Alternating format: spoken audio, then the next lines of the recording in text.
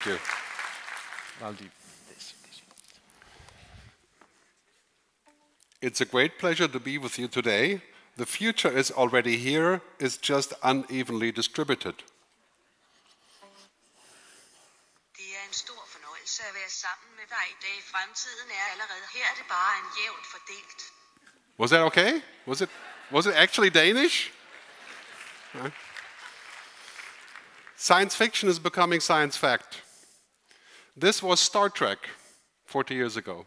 And now, I was in Tokyo a few months ago. I spoke in German to the sushi chef using the app, and then the sushi chef talked back to me in Japanese using the app, as long as we keep it simple. Now there's a company called Waverly Labs, and they're going to make a little earpiece, like FBI style, where you don't have the mobile, and you can talk to people in 40 languages in real time. It's not 100% perfect, but it's getting there. So it's amazing how much technology has changed around us. 10 years ago, we were worried about whether something would work, like cloud computing or downloading music, streaming music. And today, it's completely normal to make free phone calls on WhatsApp to 2 million people around the world. Makes you wonder what's going to happen in the next 10 years. So I'm going to talk to you about this, what it means for our future.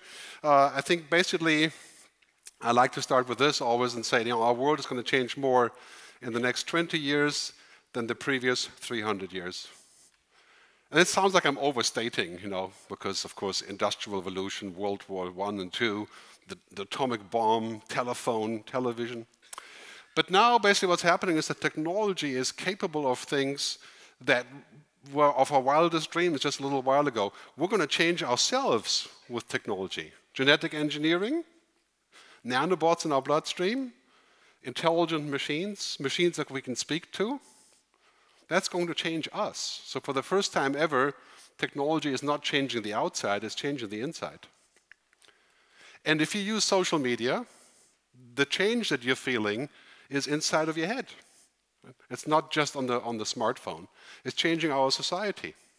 And I would say 90% of that is good. Faster, more efficient, free phone calls, Spotify, right? Great stuff. 10% is scary. Privacy loss, surveillance, fake news. And so what we have to make sure is that we don't let the 10% grow like everything else grows, so that we're going to end up in 1090 in 20 years. That's a very big topic, a very big concern of mine. So really what's happening here is that we're looking at the convergence of humans and machines. If you use one of these devices, that's essentially your second brain. And for some of our kids, it's the first brain. Right? And it's complete convergence. I mean, this is basically, we're using this all the time, we're sort of addicted to it. And just imagine if it's going to be on my eyeglasses, which Google has tried. Right? It's the handshake of man and machine, woman and machine. Right? And like I said before, it's amazing, the stuff that we can do. We can become superhuman,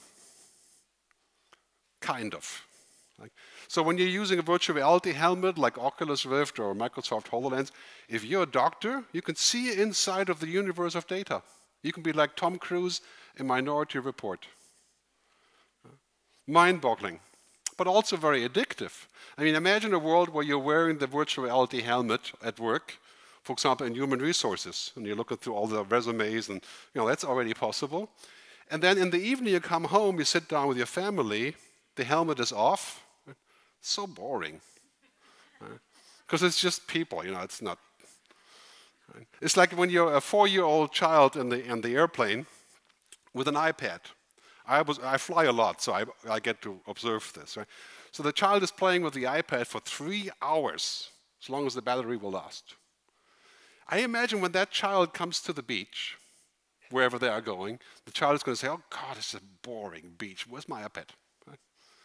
Because we get so used to what happens there. I think that's a very big challenge for us. We're living in this world now. I mean, consider yourself lucky in many ways. You are at the takeoff point. I mean, we're at the point where all the stuff that we tried before, solar energy, artificial intelligence, the paperless office, drones and all this, didn't work. And now it is. I mean, don't believe for a minute just because stuff didn't work 20 years ago that it will not work 10 years from now. In less than 5 years, we're going to speak to our computers as if they were friends. In fact, for many people, they are already friends, right? And we're going to do stuff like we're going to just walk up to, to our refrigerator and say, hey, book me that airline ticket to Puerto Rico. You can already do that. It's just not working so well quite yet. Yeah. And that will change our world entirely. Blockchain, genome sequencing, robotics. And so the challenge really is to put up with this. That's the first really important thing, the exponential curve. Technology is doubling, Moore's law, Metcalfe's law, every 18 months, and we are not. We're just plain human. We're not going to be exponential. No matter how hard you try, you will not grow exponentially. You can take whatever drugs you want, it's not going to happen. And here we have a world to where all of the science is coming together, creating new products. I mean, just look at the convergence of technology, information technology, and biotech. Do you really think in 10 years we're going to take pills for statins, cholesterol problems, or even blood pressure, or even diabetes? We're going to find other ways of technology to address our health issues. So all the pharma companies that sell pills today, they have in the future to sell technology and then also the pills.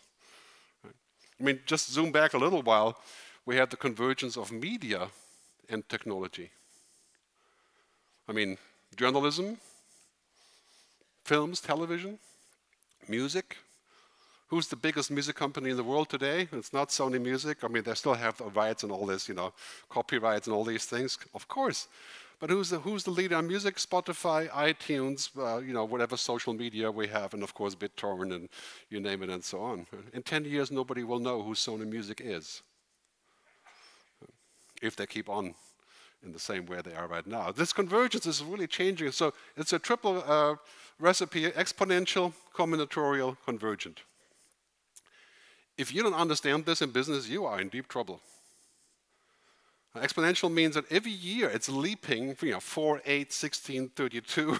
If you have kids, you gotta understand this, because if you have kids now, the next 20 years, you'll have opportunities that we've never even thought about. Mind-boggling changes, also social changes, of course. Globalization, that's nothing compared to automation. I'll show you a chart on this later. And again, there's opportunities and then there's challenges, but many people are worried about the future these days. I don't know if you feel worried, but the last 3 years, that's why I wrote the book, people come up to me and say, wow, the future is probably going to be terrible. There's Donald Trump, and there's a Brexit, and there's Erdogan, and all these people. Right? Terrible politics. Europe falling apart, and so on and so on. People feel worried, and there's 2 worries that people feel badly about. One is climate change.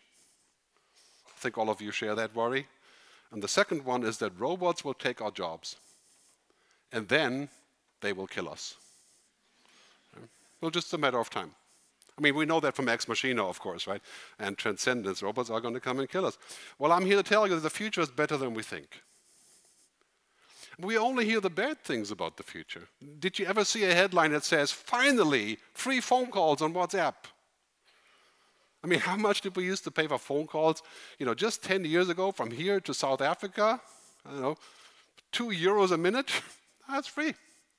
Did we ever hear that news that says, probably we can use CRISPR-Cas9 genomic engineering to prevent diabetes in 20 years? No headlines like this.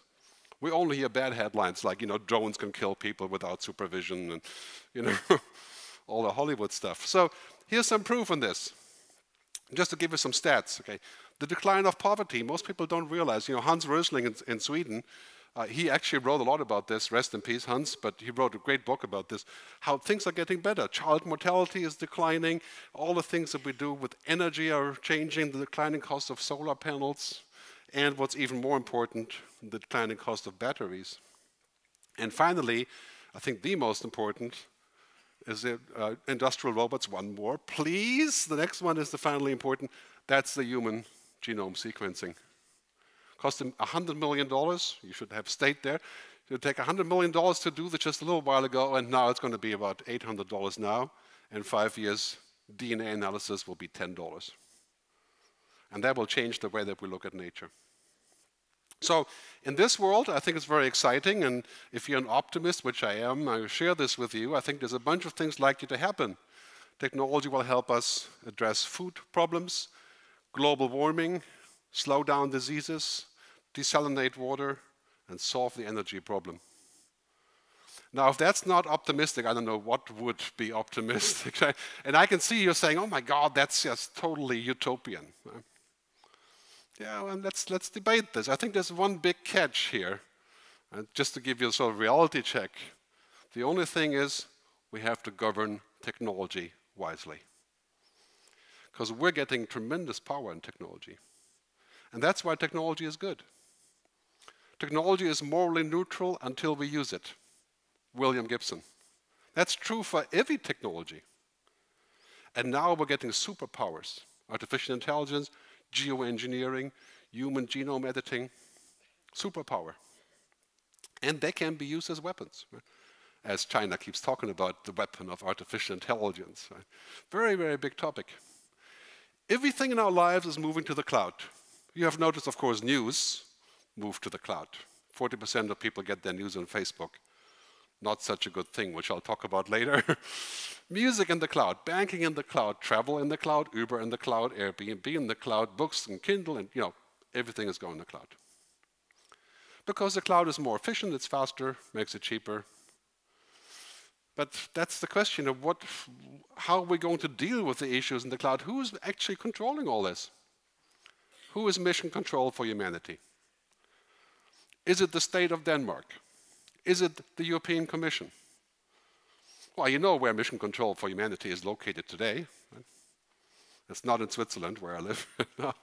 Silicon Valley and China. That's 90% of all the stuff comes from there. And now we're in the process of saying, wait a minute, maybe your kind of mission control is not exactly what we would have liked.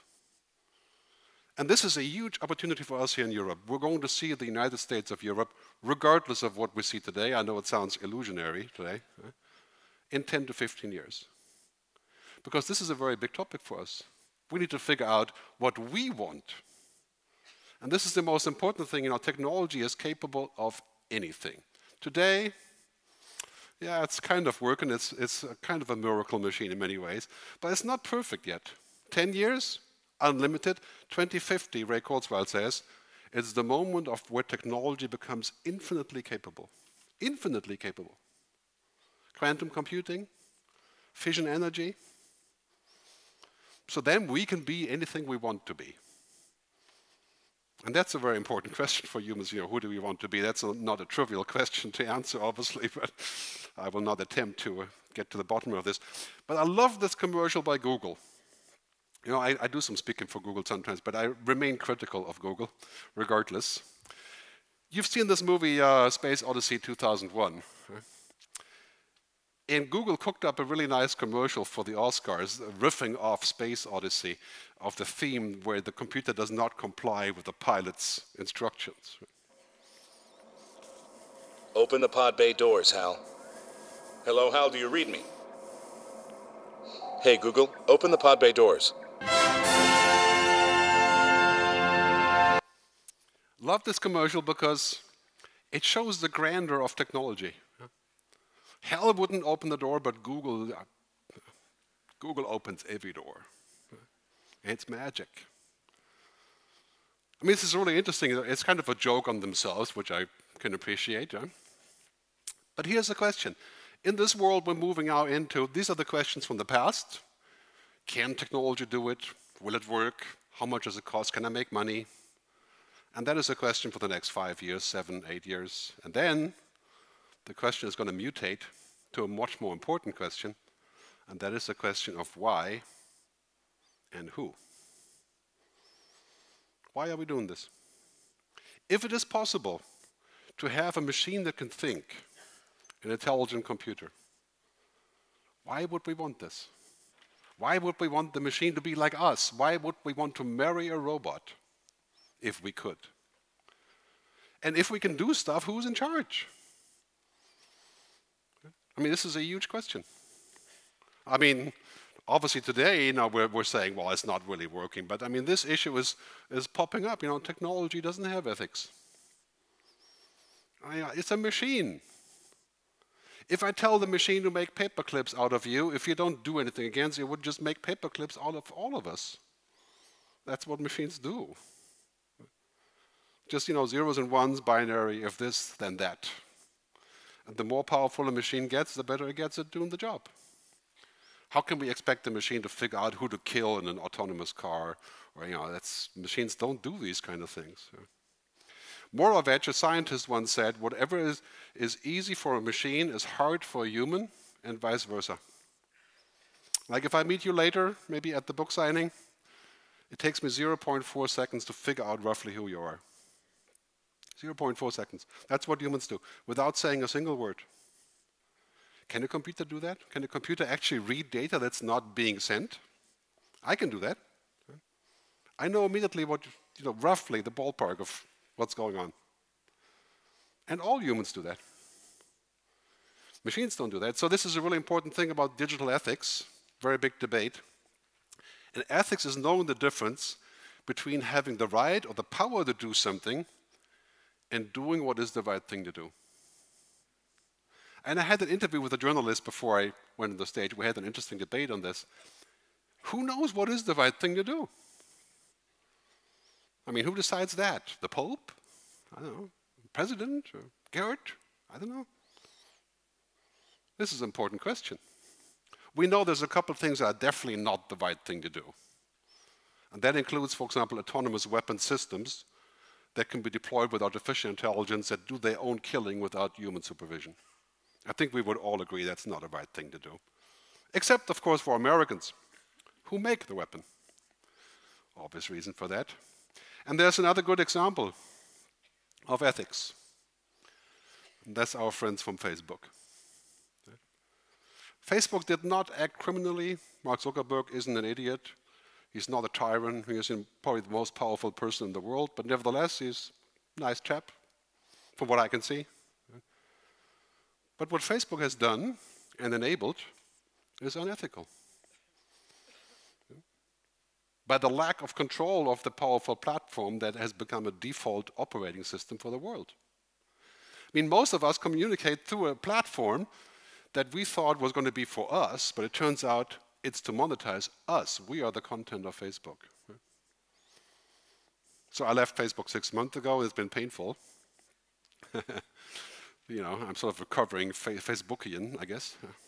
They certainly will not ask me to make speeches for them in the future. But here's a really important thing. Technology has no ethics, but technology companies and their leaders must have ethics. Imagine a company as powerful. I mean, this is more powerful than any government. Facebook is the biggest country in the world, and where do they get? Do they have ethics? Should they order some on Amazon? I don't know.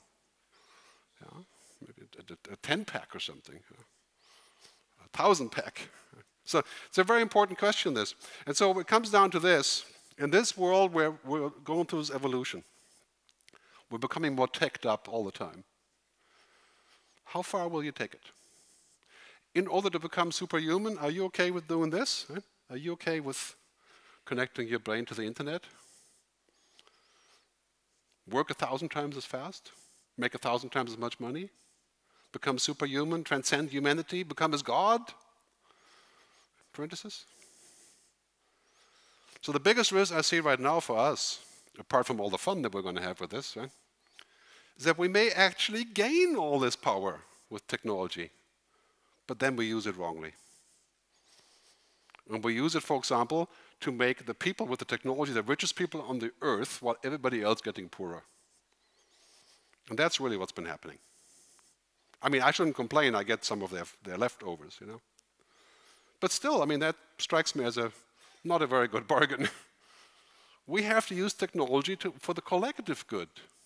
Call me an extreme humanist, but I think that's the idea, right? That's the idea that we all have, in Europe at least, to a large degree. Let me show you some examples with quotes from some CEOs on this topic of digital ethics. How do we build software that's secure by design, right? We had to really do a lot of re-engineering of our processes, teaching of our own engineers on what does it mean to do threat modeling in software so that we build more robust software. Same thing with AI. We have to have design principles. Any business, any person who's going to use AI to make any decision of consequence, your child's education, you are going to want to know and have transparency and explainability and trust in this technology. I will tell you there'll be no adoption of AI without that. And those of us who believe in technology's potential for good must not shrink from this moment. Now more than ever, as leaders of governments, as decision makers in business, and as citizens, we must ask ourselves a fundamental question.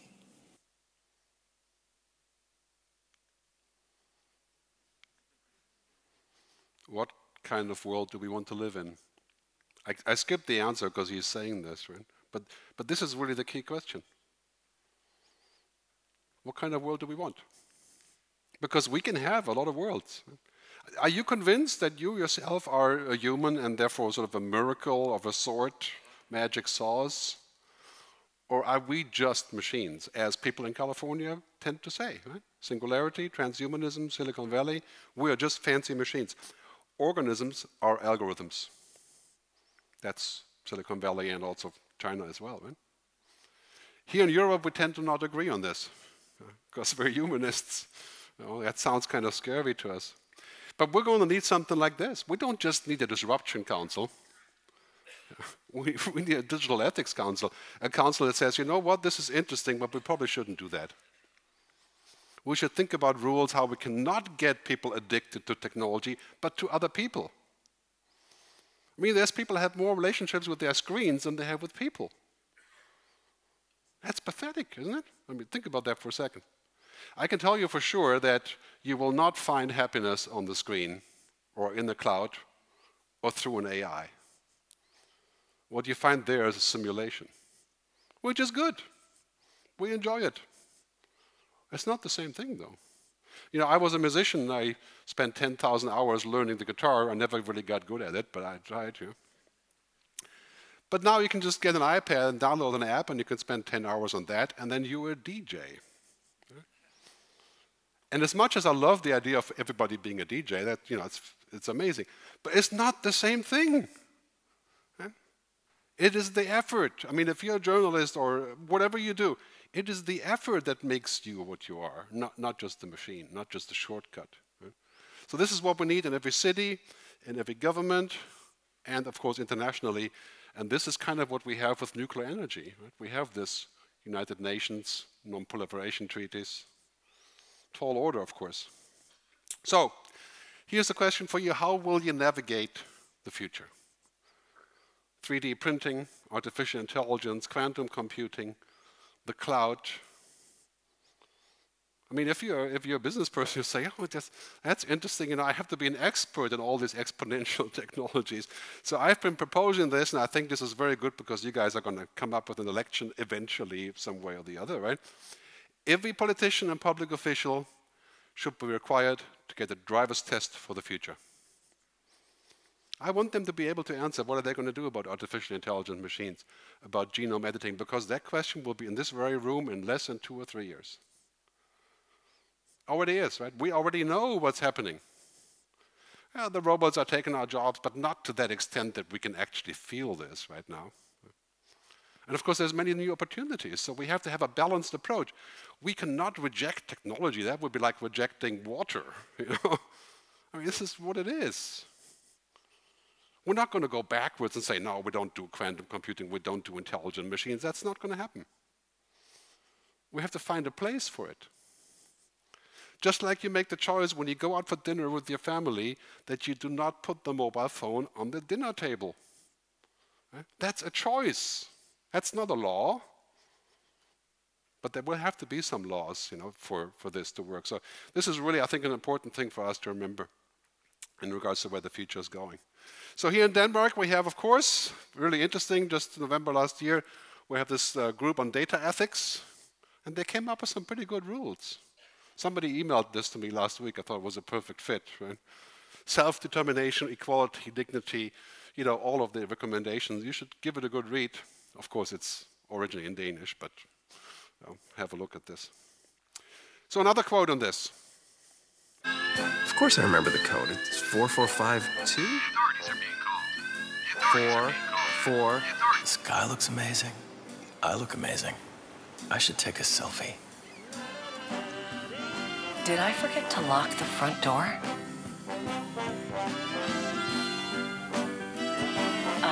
Hey Google? Hi, what can I do for you? So the Google Assistant is being rolled out worldwide, and it is exactly what it says. It is your slave. So you don't just ask for Google Maps. You can ask Google anything, to book your airline ticket, set up a dentist appointment, even call a restaurant with a voice called Google Duplex, rolling out internationally. You can ask it for a date. You can ask it for a DNA test while you're on the date. I mean, you can do all kinds of things with this. And Americans love the Google Assistant. And I try it out, of course, because I try out everything. But it's kind of like this. It's broadcasting messages, and it kind of makes me feel like, okay, I can give up on the maps because I have my own opinion on the maps, but okay, I use them. Right? But imagine if I do that with Google 500 times a day. Do I know anything after this? I mean, it's like the airline captains, you know, when they're flying, they forget how to fly because it's just instruments. Yeah? It's a huge issue. Too much of a good thing can be a very bad thing. And of course, you know that's true with smoking or alcohol, or we don't prohibit alcohol in most places because of that. We just find a way. You know, we have social contracts, we have laws, we have, you know, we have agreed on what it means. And we're actually legalizing other drugs now too, right? Which is good. So now we're at the point where we have to say, okay, but too much of a good thing is a very bad thing. If I cannot function without connecting to the internet, am I still human? I mean, the other day I was in New Zealand on a hiking trip in December. And what was really great was the Milford Sound trek. And I'm on the track with a bunch of people, 50 other people. And there's a bunch of people there that I swear, from their reaction being on the trip, they have never, ever been offline before. Right? Like, you know, mostly kids, of course, right? I think we're the last people that still remember what it feels like to be offline. Our age. You know. So we're out there on the trail and the kids are freaking out because there's no internet by design. 5 days, purgatory, hell. But after 2 days, hey, enjoy it. So too much of a good thing, it's a really big debate. I mean, look at the powers of the universe today, and many of these companies are my clients, so I'm very familiar with this. Right? This is what feeds them. Data is the new oil. That is what 15-year-old mantra. Right? And artificial intelligence is the new power, the new electricity. That's what drives everything, all of our businesses. Smart everything. And look at the companies that have built their empires based on this. The top 4 companies here have more money than the GDP of France.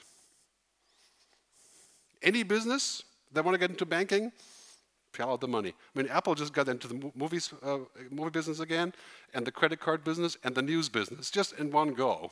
Right? Mind-boggling. So another quote by Tim Cook, which I like a lot, you know, he said in this very same conference, technology can do great things, but it does not want to do great things. It doesn't want to do anything. This is important to remember. If we want anything from the future, it is us who have to install the want. Because it could do anything. And now we're in a world to where the externalities, you know, the side effects of technology are becoming visible. You know, suicides on social networks, fake news, distortion of elections. That's only the tip of the iceberg. So if we want to avoid what happened to us in the climate disaster, you know, because of the fossil fuels, with this, we're going to have to figure out how to regulate. And regulate is not just laws, it's also self-regulation, social contracts. Somehow we have to crack this nut and say, we'll go from here. So you will see a lot of regulation in this turf. And that is crucial. Generally speaking, of course, nobody likes regulation. I mean, do you like the GDPR? You have to stop spamming people? You know? My mailing list went down from 27,000 to 4,000. You know? That's not good. But it's the right thing to do. So this is a question that we have to ask. How can we regulate a place that's this complicated? What's good or bad? It's because it's not black or white answers. There's answers all over the place. Here's the answer to that. We have to do this because technology is not the purpose of our lives. Believe it or not. What is the purpose of our lives? Well, trivial question. Human happiness. Seligman says in his various books, it's all about PERMA, happiness, positivity, engagement, relationships. What humans value the most is this. Technology is not what we seek, but how we seek. If we seek technology because of technology, then we are in deep trouble. Then we become technology. And there are people proposing that we should. The natural evolution of man is to become technology. I don't agree on that one. I think we can discuss later, but I think if I have a choice, I'd rather not. I think it's going to be a downgrade, not an upgrade. That's what I would be worried about. So, in this world, we are rapidly connecting to everything. I live in Switzerland. These are the cows in Switzerland. The cows are connecting. 100,000 Swiss francs will buy you the connected cow that can actually step up to the milking machine and has measured the cow before. It can give milk anytime it wants to, without the farmer. Great accomplishment. 20% more milk, better cheese, and chocolate, of course. Right? But here's the thing for us, we're not cows, right? The more we connect, the more we must protect.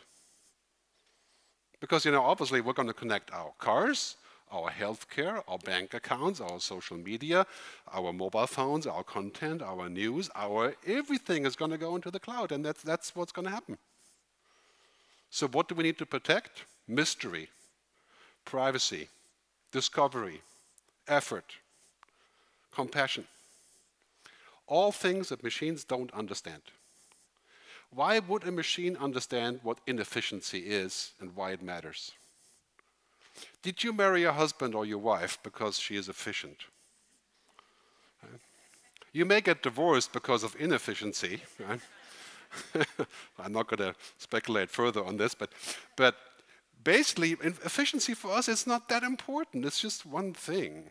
And technology just cares about that. It doesn't have a soul or spirit or consciousness. So that has great impact on the future of our work and jobs. I'll talk briefly about that. This is what's going to happen.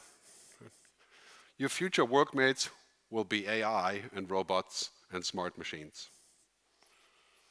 And these machines are not at all like us, but they're going to do a pretty good job at anything that does not require human ingenuity. Automation will be a bigger game changer than anything that we've seen in industrialization or globalization. Bookkeeping, accounting, auditing, driving, checkout in the supermarket, anything that does not require sort of human input in some way, and some people would say that's actually most jobs do require some sort of human input, even the driver, right? So it's a big debate about this. I'm not so negative on this.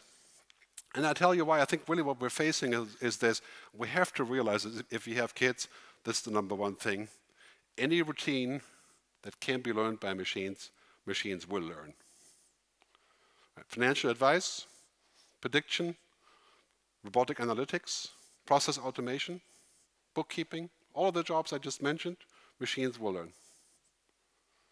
Because machines can observe, right? And now you have the stats here from the World Economic Forum. I think it's a vast understatement. Right? But here on this slide, you see that non-routine work is gaining.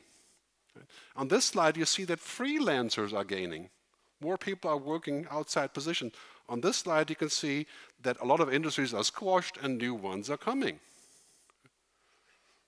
We're not going to be useless humans just because the routine is automated.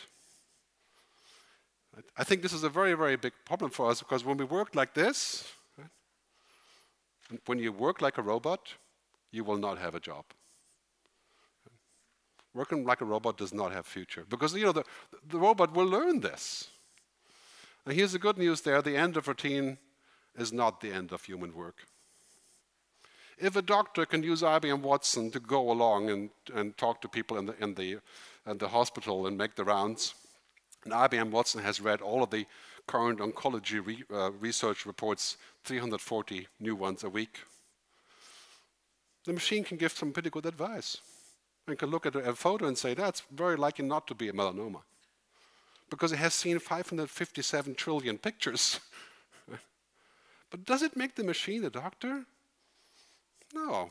It's a powerful tool. And we can use that. Of course, the truth is in the end, if your job is 100% routine, you will not have a job. And we have to do something about that. This is a big social discussion about how we capture and retrain. Right? But really, we have to change our skills. I mean, in this chart, you can see what's already happening. The skills of the future are the human-only skills, the ones that only humans have. Critical thinking, creativity, emotional intelligence. Some people say women have more emotional intelligence, so they're better suited for the future. Big debate. Cognitive flexibility. I mean, if you look at this list of skills, you can safely say, 10 years ago, if you would have asked to hire a person like this for your company, your CEO would have said, you know what, I don't want a troublemaker. Hire a guy who has the standard skills. But today, if you talk to an HR department, you know what they want? They want a person that can solve problems, that is a pain in the butt, that has critical thinking, that can be creative. They don't want a machine. If you have kids, don't let them learn the machine stuff. Just the human stuff. So this idea of STEM, you know, science, technology, engineering, math, you know, saving the day, our kids learn how to program, well, that's good for a while, you know, 5 years. What our kids really have to learn is how to be human. Because machines can't do that. And they probably will never. If they can ever do it, maybe 50 years from now, I don't think that's a desirable outcome. So it's really about this, the balance between the EQ and the IQ. Right? The emotional quotient. That's what we need for the future. And that's what we have to invest in. So I'll talk briefly about AI, and then we'll go to the questions. I have a new movie called We Need to Talk About AI. It's on YouTube. This is the URL. We need to talk about AI.com. But you can just look it up on YouTube. So what is AI? Artificial intelligence is a very bad word because it's neither artificial nor is it intelligent. I mean, this is artificial and this is artificial. It's, yeah, okay. But is this machine truly intelligent like we are? I mean, that would be a huge stretch. And what these machines do, Demis from DeepMind says, these machines turn data and information into knowledge. They can learn. And this is really scary for us because we're supposed to have knowledge. You know, that's what makes us human. But let's do a thought experiment. You know, I was a student of religion, philosophy, and music a long time ago. And then I looked at this and say, okay, if a computer like IBM Watson can read 1.2 million books a minute, right? If I feed all the philosophy books into IBM Watson, all of them, does IBM Watson become a philosopher? I think all of us would agree that's unlikely. Right? It has read all the books, it knows everything in the book, but it doesn't understand, it doesn't put it together. It's a black box. Right? It's the Chinese room problem. Right? So data information is not knowledge. Maybe a little bit of knowledge. Right? It's not understanding, it's not wisdom. These machines are not intelligent like us. Now, we should not get too hung up on this. Of course, they're going to get better and learn more, right? But, I mean, imagine for a computer to understand purpose or wisdom like Socrates or, you know, that's a tough mission. And why would we want that? Let the computer do the heavy lifting, compute all the live airline traffic in the world and, you know, save them from crashing. That's a good job. Right? So in this world, this is our future.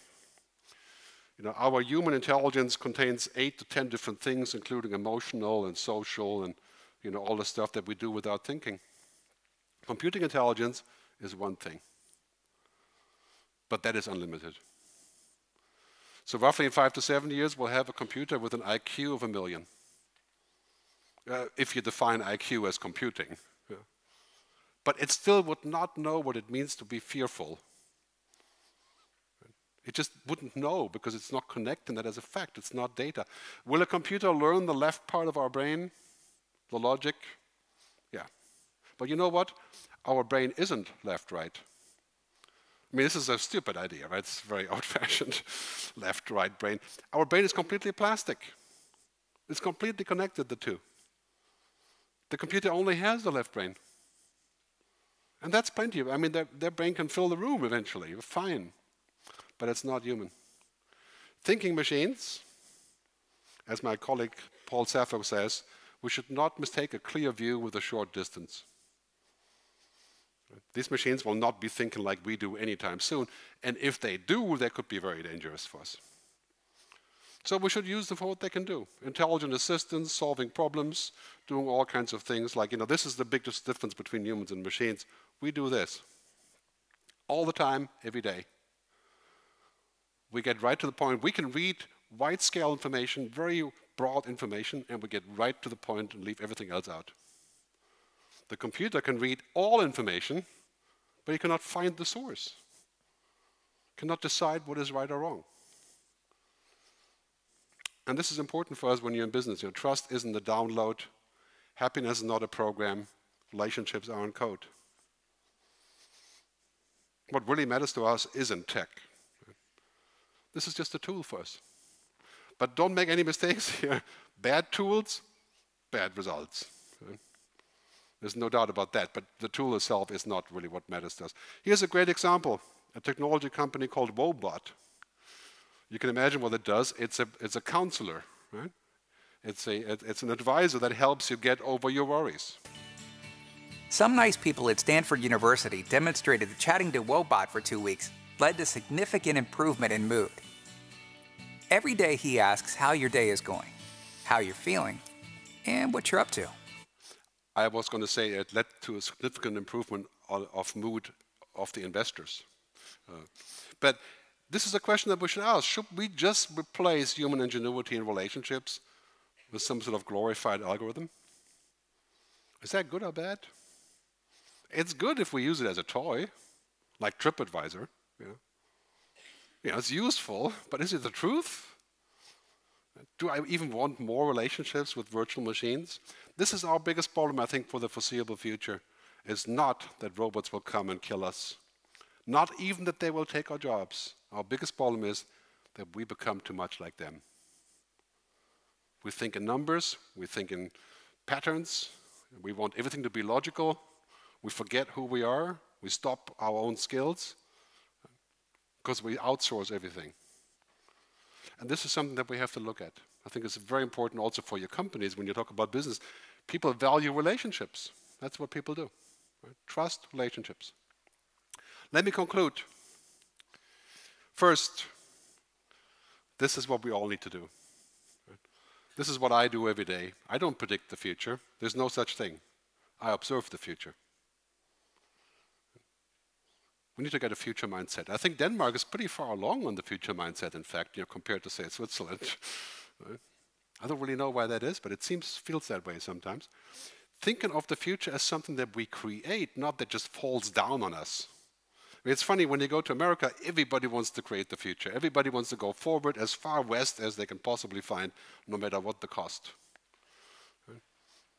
And here we're the opposite. We're like, okay, the future is scary. Let's not think about it. We have to have a future mindset. That is what's going to save your job, your kids, your society. We have to think about the future and not think of it as tomorrow. And this, in the actual future for us, our world is going to be divided between technology, algorithms, and what are called the androrithms, the human things. They will be on equal footing. The future is no doubt awesome humans on top of amazing technology. Can we dial back on the technology? Is there a tech lash? Can we go offline? Is offline the new luxury? Yes. But that's certainly not a mantra of living that we're going to go back and not use technology. How we're going to compete anywhere with that. So basically for us, this is the final key to us. In a world that's dominated by technology, we must become more human, not less.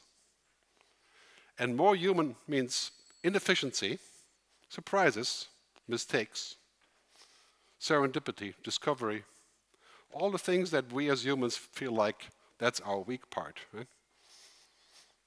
If we take that away, then we become machines. And some of you would argue, well, so what? We converge. I don't think it's a desirable outcome, but of course that's a decision that you can make ultimately if that's the way that you want to head. So we're certainly going to live in a world that's this, right? Data. As I said earlier, data, artificial intelligence, you know, that's the currency of the world. But what do we do with that? What is it supposed to do?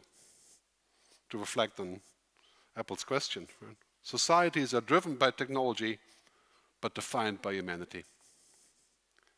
If we had a society that's defined by technology, it would end quite badly for us. Because frankly, you know, we can't compete on technology. And if, of course, if you become technology, you're a commodity. Imagine the moment you would get up out of bed and you could not function without your magic interface that Elon Musk wants to bring to us, the neural lace, right? Connecting your brain to the internet. You couldn't even do anything. You couldn't even turn on the washing machine or something without that working. Right? Like we already have in many instances, you know, sort of the mental Viagra or something. You know. Without that, nothing happens. Imagine that kind of world. So we have to think about that as a way of going forward, and this is really what it comes down to. Our future could be heaven, which I think it will be, or it could be hell. And so to decide that, going back to what I said in the beginning, I think the future is better than we think. We just need to govern it wisely. I want to leave you with that statement, and I'm ready for some questions. Thanks very much for listening.